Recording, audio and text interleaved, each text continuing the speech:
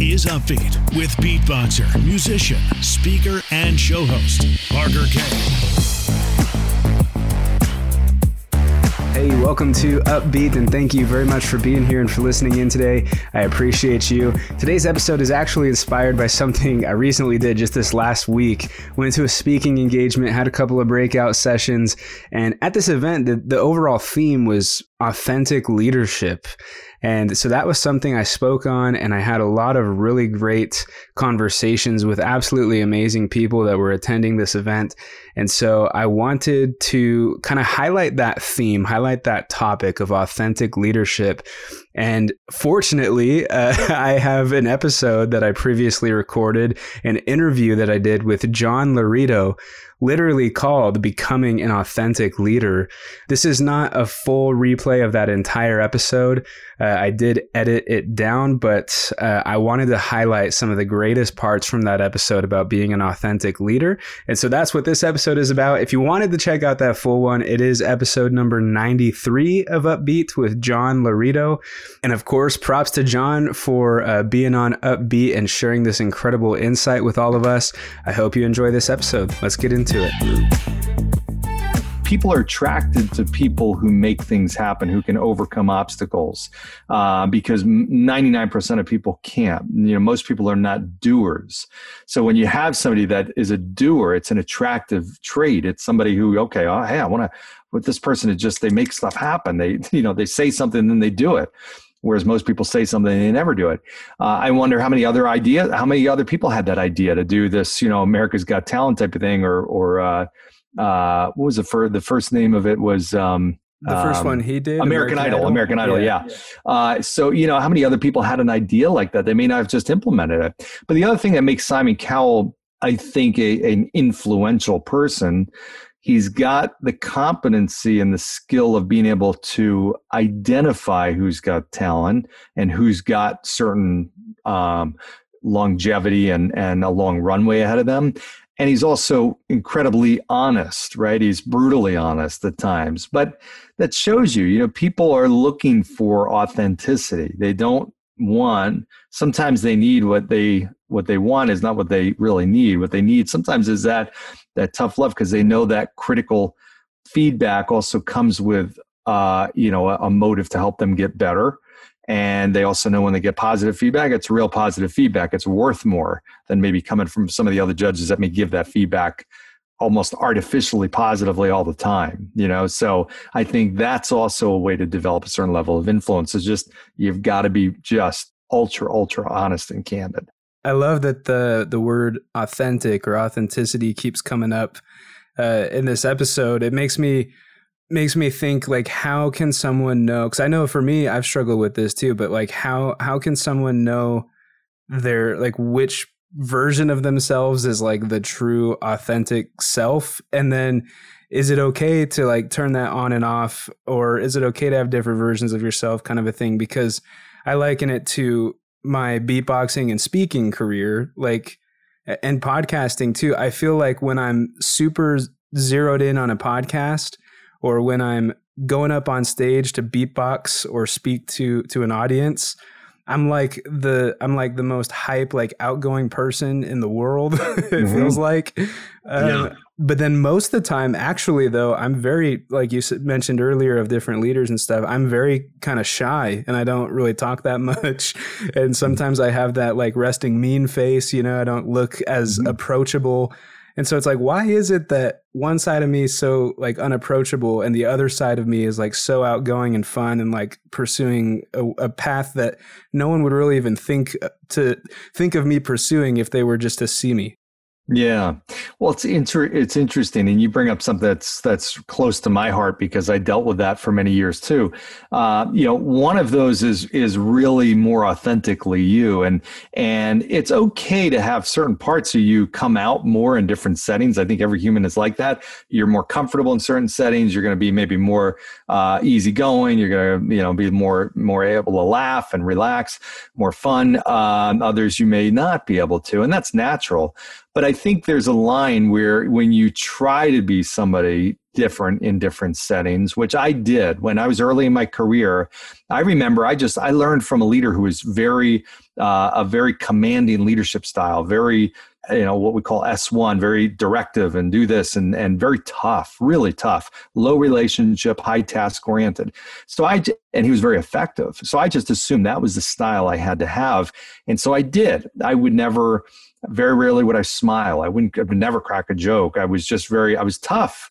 People looked at me as tough. Wow, he's a tough leader, high expectations.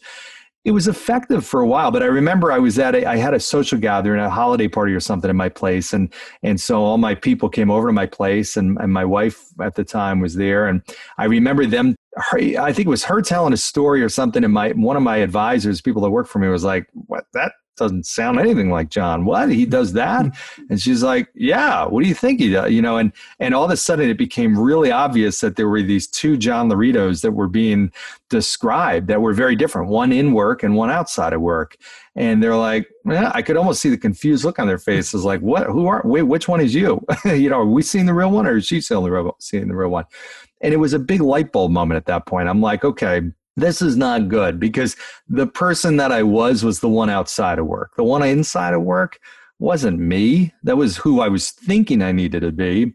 But as soon as I started to relax and be myself, it was an amazing thing that happened. What I found is I dropped my guard.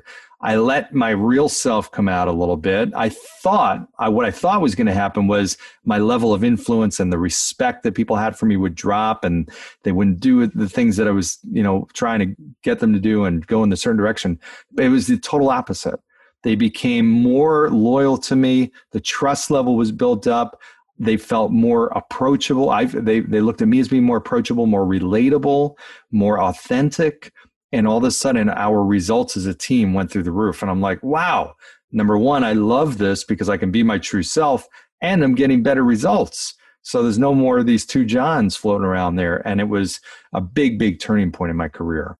Awesome. Yeah. So kind of, if I'm understanding correctly, like the more authentic you are, the more influence you'll be able to have, or more impact you'll be able to have in a way. Well, and think about somebody like Gary Vee. If you've ever watched his shows, I mean, he's the most relaxed,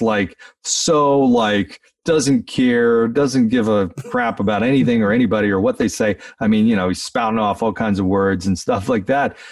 But wow, he's authentic, right? You get the sense that whether you saw him, watching a game on Sunday afternoon or actually doing a keynote presentation, you're seeing the exact same guy, to the point where he doesn't dress any differently.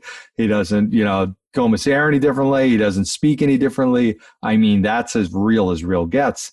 And he has a massive following for that reason, because they're like, okay, this guy is literally... You feel like you're just peering into his living room every time he talks. You're seeing this total real down-to-earth guy. So there's a great example. Yeah, I'm a huge fan of Gary Vaynerchuk. I've mentioned his name on this podcast many times before, so hopefully the listeners will know exactly who you were talking about too. yeah, he's fantastic. He's a good example of authenticity. But something else that you brought up that sparked a new thought in my mind was just the difference maybe of the different kinds of leadership styles, but also the different kinds of ways to receive being taught by a leader. I don't know if I'm saying that right, but one of the examples that came up in my head is I used to play sports in like middle school, high school. I was basketball and football, and I also did drama and marching band and all that stuff. But the thing is with me is I did not respond well. Like I loved football and I was big enough to kind of push people around, but I did not respond well to the tough guy coaching, the zero relations and just all orders and task driven. I didn't respond well to that. So I guess a question to come out of this would be, do you think really good leaders have one specific leadership style that they stick to, and you have to get the right people to teach? Or do you think it's more beneficial to learn how to almost adapt to the person that you're teaching and be able to tap into different kinds of styles? Definitely the latter. And it's interesting. I'll share an interesting stat. 54% of leaders only use one style of leadership. And there's multiple, there's many, many styles. So, and that would almost be like a baseball pitcher who only has one pitch, or a singer. We're talking about, Simon Cowell, a singer who has one note. Like, it would not go well, right? You've got to have versatility. And only 1% of leaders are capable of using 4 or more styles. So what you're talking about there is, it's the responsibility of the leader to be able to adapt his or her style to fit the person that they're influencing or leading, because the follower is the one that has really the say. They're the one that chooses whether they're going to follow or this leader, or they're ultimately the one who's making the buying decision, so to speak. So to your question, definitely leaders need to be really good at being able to identify the different style and the readiness level of the person and adapt their style. Because like you said, hey, listen, you don't deal well with that. I didn't deal well with that either. When I got beat over the head all the time, when I was brand new in the business, I would shut down. I would close off. I just didn't want to hear it anymore. And for me, I needed something different. I needed to be able to be told what I was doing right and catch me doing something right, not just the stuff I'm doing wrong. And my leader at times missed the mark on that. So, yeah. Awesome. Well, what are some things that we can do if we're very new to even just thinking about being a better leader? What are some of the things we could just start doing today to improve what kind of leaders we are, even when it comes to just leading ourselves better? Mm-hmm. I think the first thing is to build a level of awareness. So I would ask yourself the question, who's the best leader I know? And that could be a parent, it could be a relative, it could be a sibling, it could be a teacher, it could be a coach, could be a business leader, could be anybody. So who's the best leader that I know in terms of who's influenced me, and why? Why are they so effective? What is it specifically that they do or say, or how do they act in certain situations? And you can almost create a list of it. Well, they do this, and when I do this, this is what they say, and they're always there for me, whatever that is. And then think about the opposite side. Who's the worst leader you know? We've all had bad ones, whether it's a teacher, a coach, a business leader, whatever. And why? So that coach that you had that was hard on you, whatever, what were the reasons? What happened when they were really beating on you or whatever it was, or delivering a certain message? What did you do? How did it make you feel? Because you can learn so much. You can learn almost as much, if not more, maybe by a bad leader than you can from a good leader. So some people feel like, hey, I really haven't gotten the advantage of having great leaders. Well, if you've had bad leaders, you've actually had an advantage, because you know what it's like. When I had bad leaders, I was like, okay, I know this is not what I'm going to do. And here's why. I know when this leader told me that their bonus was on the line and I needed to perform better so they get a bigger bonus, I knew that just made me almost do the opposite. I'm like, I really don't care about your bonus. I mean, I'm trying to make my ends meet and keep a roof over my head, and you're telling me about your bonus so you can buy your next car. I know that, calling me out in public because I didn't do something right in front of all my peers backfired too, because I got angry and resentful and spiteful. And, so you kind of learn that way what the things are that are really going to make you turn you into the ideal leader, the list of things you want to do and the list of things you don't want to do. So long answer to your short question, but I would start with that. And then I'm a big believer that reading is always great. You can read a ton of great leadership books, but I will tell you, I've read so many great books and I get done with the book and I'm like, okay, that was great, but now what? What do I do? Like, I don't even know. How do I do something with this? So there's only so much reading you can do. I tell people, there's only so much reading you can do about leading. Get out there and lead, and then become the leader that other people want to read about.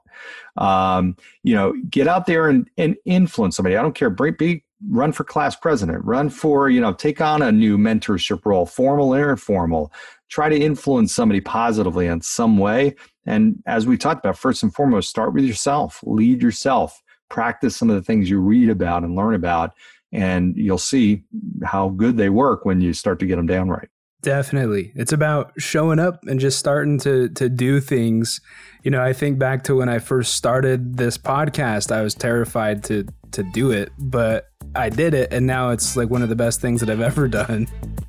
So there you have it, an episode highlighting some of the greatest moments with John Laurito about authentic leadership. I hope you enjoyed this episode. If you did enjoy it or got value from it, then please share it with a friend or leave an upbeat review. That is always so greatly appreciated. You're the best. I'll see you next week.